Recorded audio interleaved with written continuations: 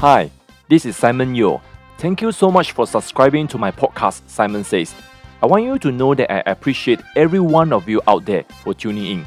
Now check out today's podcast. A very good day to all of you listeners out there. My name is Simon Yeo and welcome back to Season 3 of this podcast. We're very excited to be back after a few weeks of break. Now, this is a show where we discuss contemporary, governmental, political, social issues that are brewing in Malaysia, as well as anything that we think might be of interest to you all. Now, when we started Season 2 at the beginning of this year, the first episode was called Lockdown Again. So, because we had just entered into lockdown at that time. Fast forward now to July 2021, we have entered into an unprecedented level of lockdown. Almost the entire Klang Valley was placed under EMCO, which is the most stringent type of lockdown since the initial MCO way back in March last year. So it is now creating a very gloomy atmosphere in our nation. Now, I did not actually plan to talk about lockdown because I wanted to focus on something more positive. But this is where we are at this moment. The discussions, the implications, the possible options will continue to dominate our consciousness and deliberations for foreseeable future. We have to come to terms, and some people have, and some people have not, to the reality of what is happening. We need to begin to develop ways for us to properly process the happening in such a way that can cause us individually and also as a nation to progress and to move on. Now, I know most of us are thinking, what can I do that actually has an impact? Yes, we might not have the influence to directly impact the fiscal and policy implementations in these nations, but what we can do is to learn to develop the right kind of mindset, the right kind of thought processes that will help us to navigate through this storm and even come to a place where we can learn to flourish in the midst of the storm. So many things have been said about the state of the economy and livelihood in our nation. For the pessimists, they will say there is a clear and present danger of entering into a phase of irreversible damage. Now, this is a term you have always heard in the last 5, 10, 15 years. People always say Malaysia need to change or there will be irreversible damage. And there is certainly some truth in this statement. On the other hand, even though we know the challenges ahead are going to be great, what is the right path forward? I was running through the news cycle a few days ago and all the usual opinion pieces, and one commentator said this. Now, he was saying this in context of what he would like to see in any prime minister candidates, because we're at this stage where the current prime minister is facing some political pressure, and there were many candidates proposed to perhaps take over the role. And this commentator was talking about what a future prime minister or even a current prime minister, what sort of policies and strategies that he will have. And I quote, "First, what is the overarching policy goal? Flattening the curve," talking about the COVID curve, "or returning to normalcy?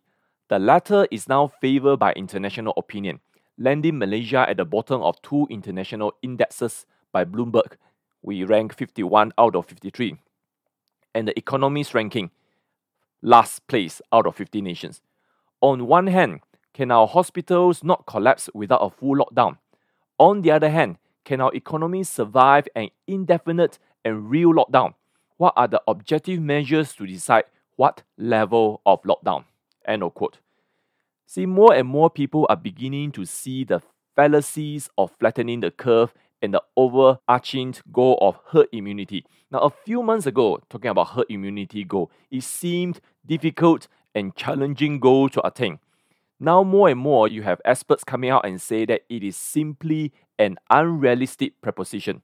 Many authorities are moving away from the fabled goal of herd immunity, and this includes our neighbour Singapore and even our own vaccines czar, KJ.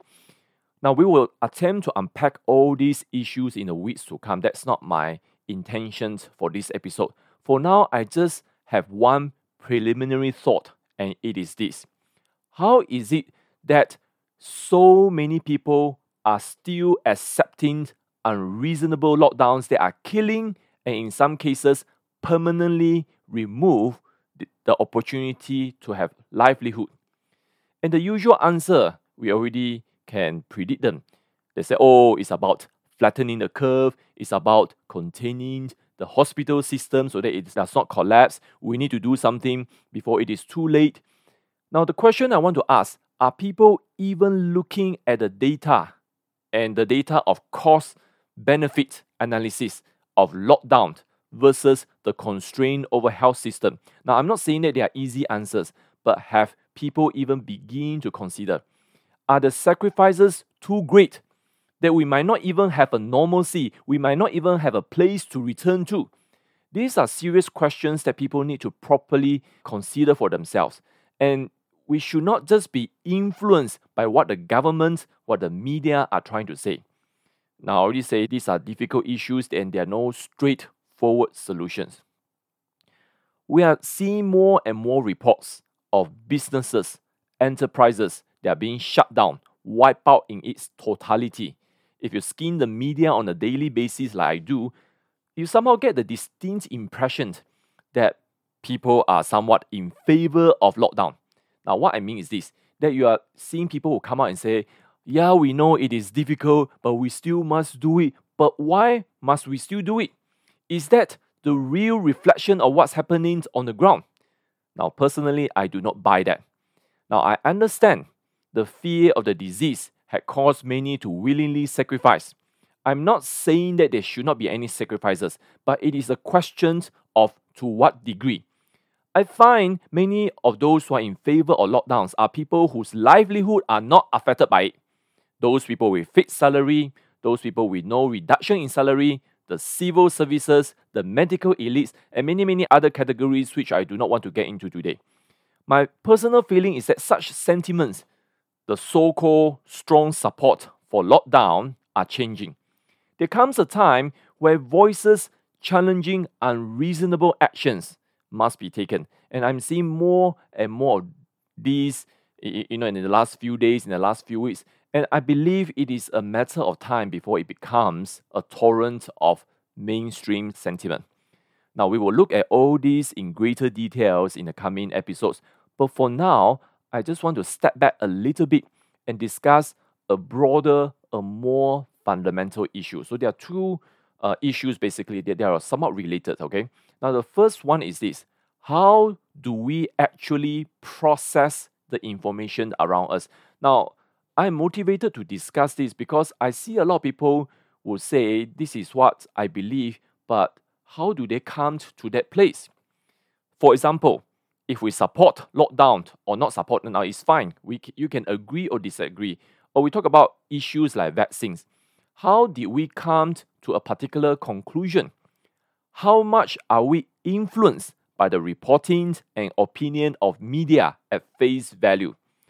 And in fact, when it comes to media, it is important for us to understand this, that in the media, there is now less and less factual reporting and more opinion pieces. Now, even when you are just reporting a factual event, the reporter can still decide to put certain emphasis. They can choose to highlight certain facts, they can choose to not highlight certain facts, but it is still a factual reporting. But when we talk about opinion pieces, it is totally different. It is where the media begin to put their point of view, their conclusions. So those are not the same as simple reporting. There is actually a concerted effort from the media to present a particular point of view. Now, this is nothing new, as there always has been this aspect of bias. But the situation has gotten so bad in recent years that most media entities, they do not even try to hide their bias. Their writing, their editorial style, it look more like lectures. It look more like trashing down particular groups of people most of the time. Now, we have discussed this in season 2 of this show, but it is basically what we call groupthink.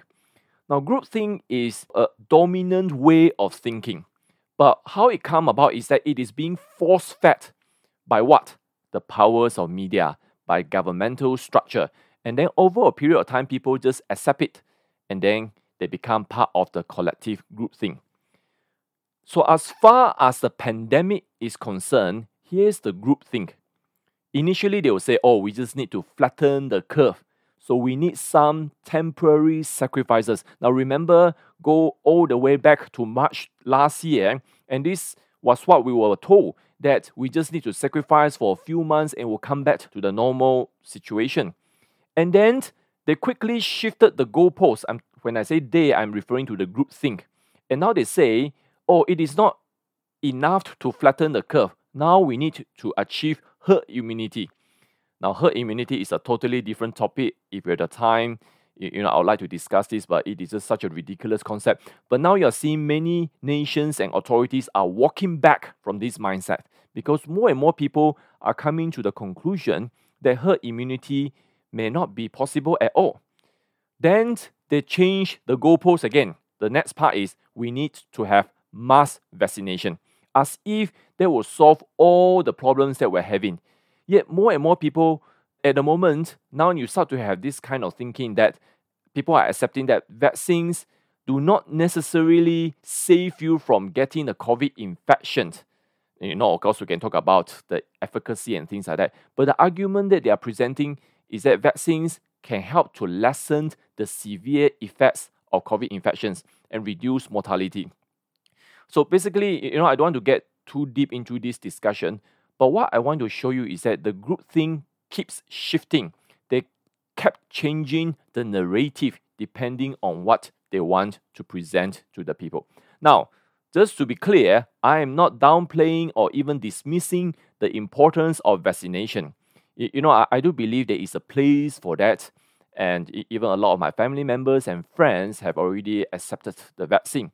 What I'm saying is that there has been a disproportionate presentation of the views and opinion, and very often from higher authority, that makes it as if vaccines will be the ultimate elixir, the be-all and end-all to the pandemic.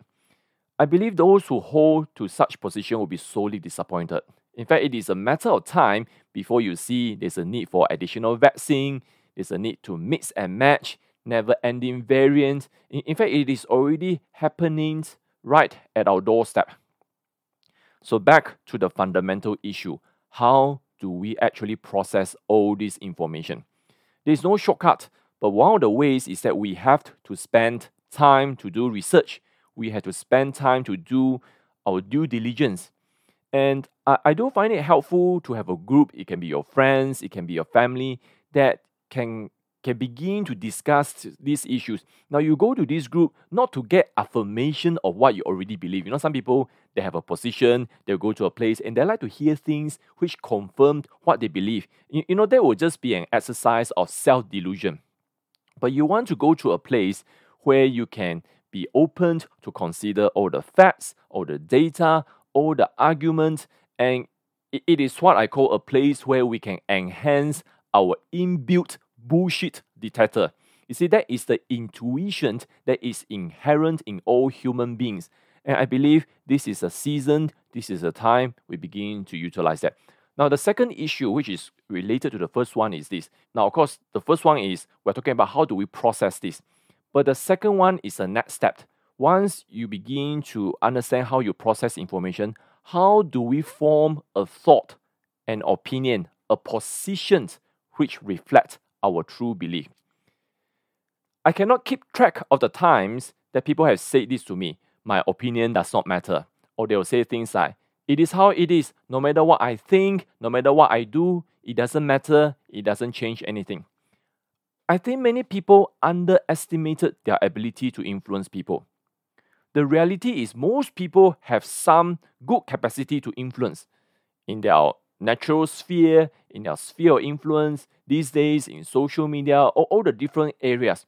But in order to influence others, a person must firstly develop a clear position. Now, of course, you can certainly change your positions based on additional data, based on different arguments, based on the way you process. I believe it is a good practice to change. It is a good practice to say, I was wrong about that, and now I changed my mind based on new revelation, based on new information. I think that is a teachable spirit that we want to have. It is all right to have difference of opinion. It is all right to disagree. And this is something that, we can discuss a bit more. But when it comes to the pandemic, it's very interesting. People have not been allowed to have a different opinion. And some of you may be asking, what do you mean? So every time, for example, in social media, let's say in Facebook, you begin to post certain opinions. That is not from the group thing. That's not from the mainstream. And there will be a warning there from Facebook to tell you that, oh, you better be careful of this article. It may not be true and things like that. What? You mean there is no free speech? It is exactly that people are not allowed to have a different opinion. In fact, if you have a different opinion when it comes to all these so-called sensitive issues, when we talk about things like vaccines, like lockdown, a few months ago, the US election, or things like racism, which has been weaponized in many liberal Western nations, as long as you disagree with the groupthink, or things like race and religion, fear-mongering in Malaysia, it's just not very free to discuss all these things. Things like climate change. If you disagree with any of the position promoted by the media groupthink, you are immediately labeled as an outdated bigot. In fact, right now, it is so ridiculous in the United States. If you even questioned last year's election, now you are called a domestic terrorist. So the long and short of this is, each one of us need to have our own position when it comes to important issues. We need to learn to decide for ourselves once and for all. Now, the next thing which many people have asked me, where do you get the right news sources? Actually, that might not be the right question to ask. You see, all news portals, all news sources, bloggers you trust and respect, all of them carry a measure of truth and a measure of opinion, all mixed up, and sometimes mixed in such a way that you cannot even tell the difference easily. It is challenging, and that is why I hesitate recommending the news site I go to. Because at the end of the day, it is not about a particular news portal. Their position can change, their ideologies can change, their interests can change. It is more important to learn how to read between the lines, how to come to a specific position that will satisfy a person's conscience. As I reflected during the few weeks of break between the end of season 2 and this episode, this is the portion which challenged me the most. How do we encourage this sort of critical, independent, but also constructive thinking? How do we impart this sort of mindset and thinking? See, some of the episodes in season 2, especially those on political discussions, I've enjoyed tremendously. It was very fun to research, very satisfactory to deliver. It did highlight many issues which caused people to see, yes, this is not where we want to be, we need to move on. But I will admit it is very short on solution. It is very short on how can we move forward and what are the practical steps I can take. So the aspect of being constructive in our critical thinking and also to propose some practical steps, as little as that might be, is something that I have challenged myself to do in season 3. So that is one of my goals for now. With that, let's quickly talk about the broad outline of things we wish to cover in season 3. Now, of course, we continue to talk about the main theme, which is nation building in Malaysia, and we want to cover the way forward. All the related issues continue. The issues continue to happen. Lockdowns, vaccines, return to normalcy. Things like emergency. I hope it will be lifted soon, but we will continue to talk about that. Of course, there's the ongoing political realignment that is happening here. Malaysia and many other nations are heading into what we call uncharted territory. And this is directly the result of the epic pandemic. Things will change forever, for better or for worse. Then there is the aspect which I just talked about, the constructive part of this show, the practical ways for us to move forward. Even if it's like baby steps for some of us, I believe we can all be part of it. One thing I can think of immediately is the development of the way we influence people. How can we influence people directly and indirectly? That is so powerful. We just need to learn to share our convictions. And half of the time, things can get it done already. So that's one aspect I hope I'll begin to talk more in subsequent episodes. One of my overarching goals for this episode is to present issues in a way that can be easily understood. It is for us to skip all the fluffs, all the distractions, all the sidetrackings presented by the media and go to the heart of the issue. Now, I've said many times, it is not my place to tell you what to believe. It is my place to discuss in order for us to come to a certain position. Whether we agree or disagree, it is not the main issue, but it is all part of a healthy discourse and exchange of opinion. Let me finish off with this. As I look at what's happening around us, I begin to think of a movie. What would be a movie that can represent and perhaps summarize the place where we are at now?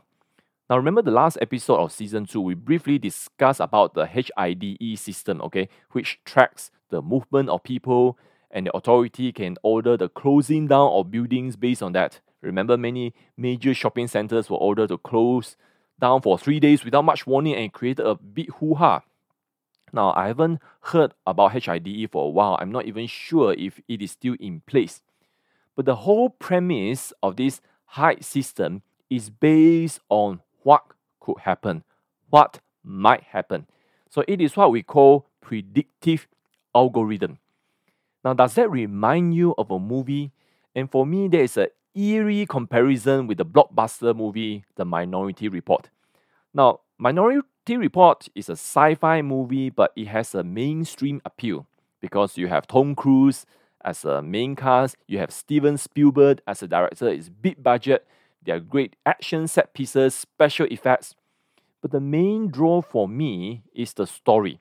Yes, it's an action detective story, it is a whodunit sort of story, but the main discussion is on the predictive methods deployed in the future. In this movie, potential criminals, and they are not even criminal yet, okay? They are identified by 3 humans with some sort of mutated and special capability. They call this being precognition. So it's like they could see what might happen. See, the keyword here is might. So people are arrested, they are sentenced, they are locked in some kind of prison based on what they might not do. They have not actually committed the crime. Now, I will not say much more as to not to spoil the movie further, but here's my 2 takeaways from this movie. The first one, to take a course of action based on potential happening is a very, very dangerous precedent. So when we look at much of the lockdown policies, the mass vaccination drive, it is basically based on predictive, unproven algorithm. Now, the authority would say, oh, it is based on data, we have a lot of data. But if that's the case, how come there is so little release of the data? How come we seem to be moving in circles with no clear path to normalcy? Then, the second takeaway is the title of the movie itself. It's called Minority Report. Now, in the movie, the precog, the creature who could predict the future, there are 3 of them. Occasionally, one of them will present a minority report. So it's like, imagine it's like a court case. You have 5 judges, it's 3 against 2. So in this case, there are 3 of them. Occasionally, one will present a report that contradicts the other 2. When a minority report is present, the investigators must take extra precautions to make sure the predictions of the majority is correct. Now, I have a feeling, and you may call it a hunch, in terms of the way forward for us as a nation, it could very well be a minority report. What I mean is this: there might be reports, there might be proposals, there might be solutions, whatever you want to call them, that might seem to be less popular, less mainstream, less accepted by the overall groupthink, but one that will ultimately be adopted and cause us to move forward as a nation and to prevail. Will there be an emergence of a minority report that will create discussions? Because, when a solution is presented, we still need to discuss, we still need to come up with a formulation or the strategy. There's still a lot of practical things to do, but to come to that kind of conclusion, the kind of solution is very, very important. Would there be this sort of minority report that allows us to exit this mindless, repetitive cycle of destruction?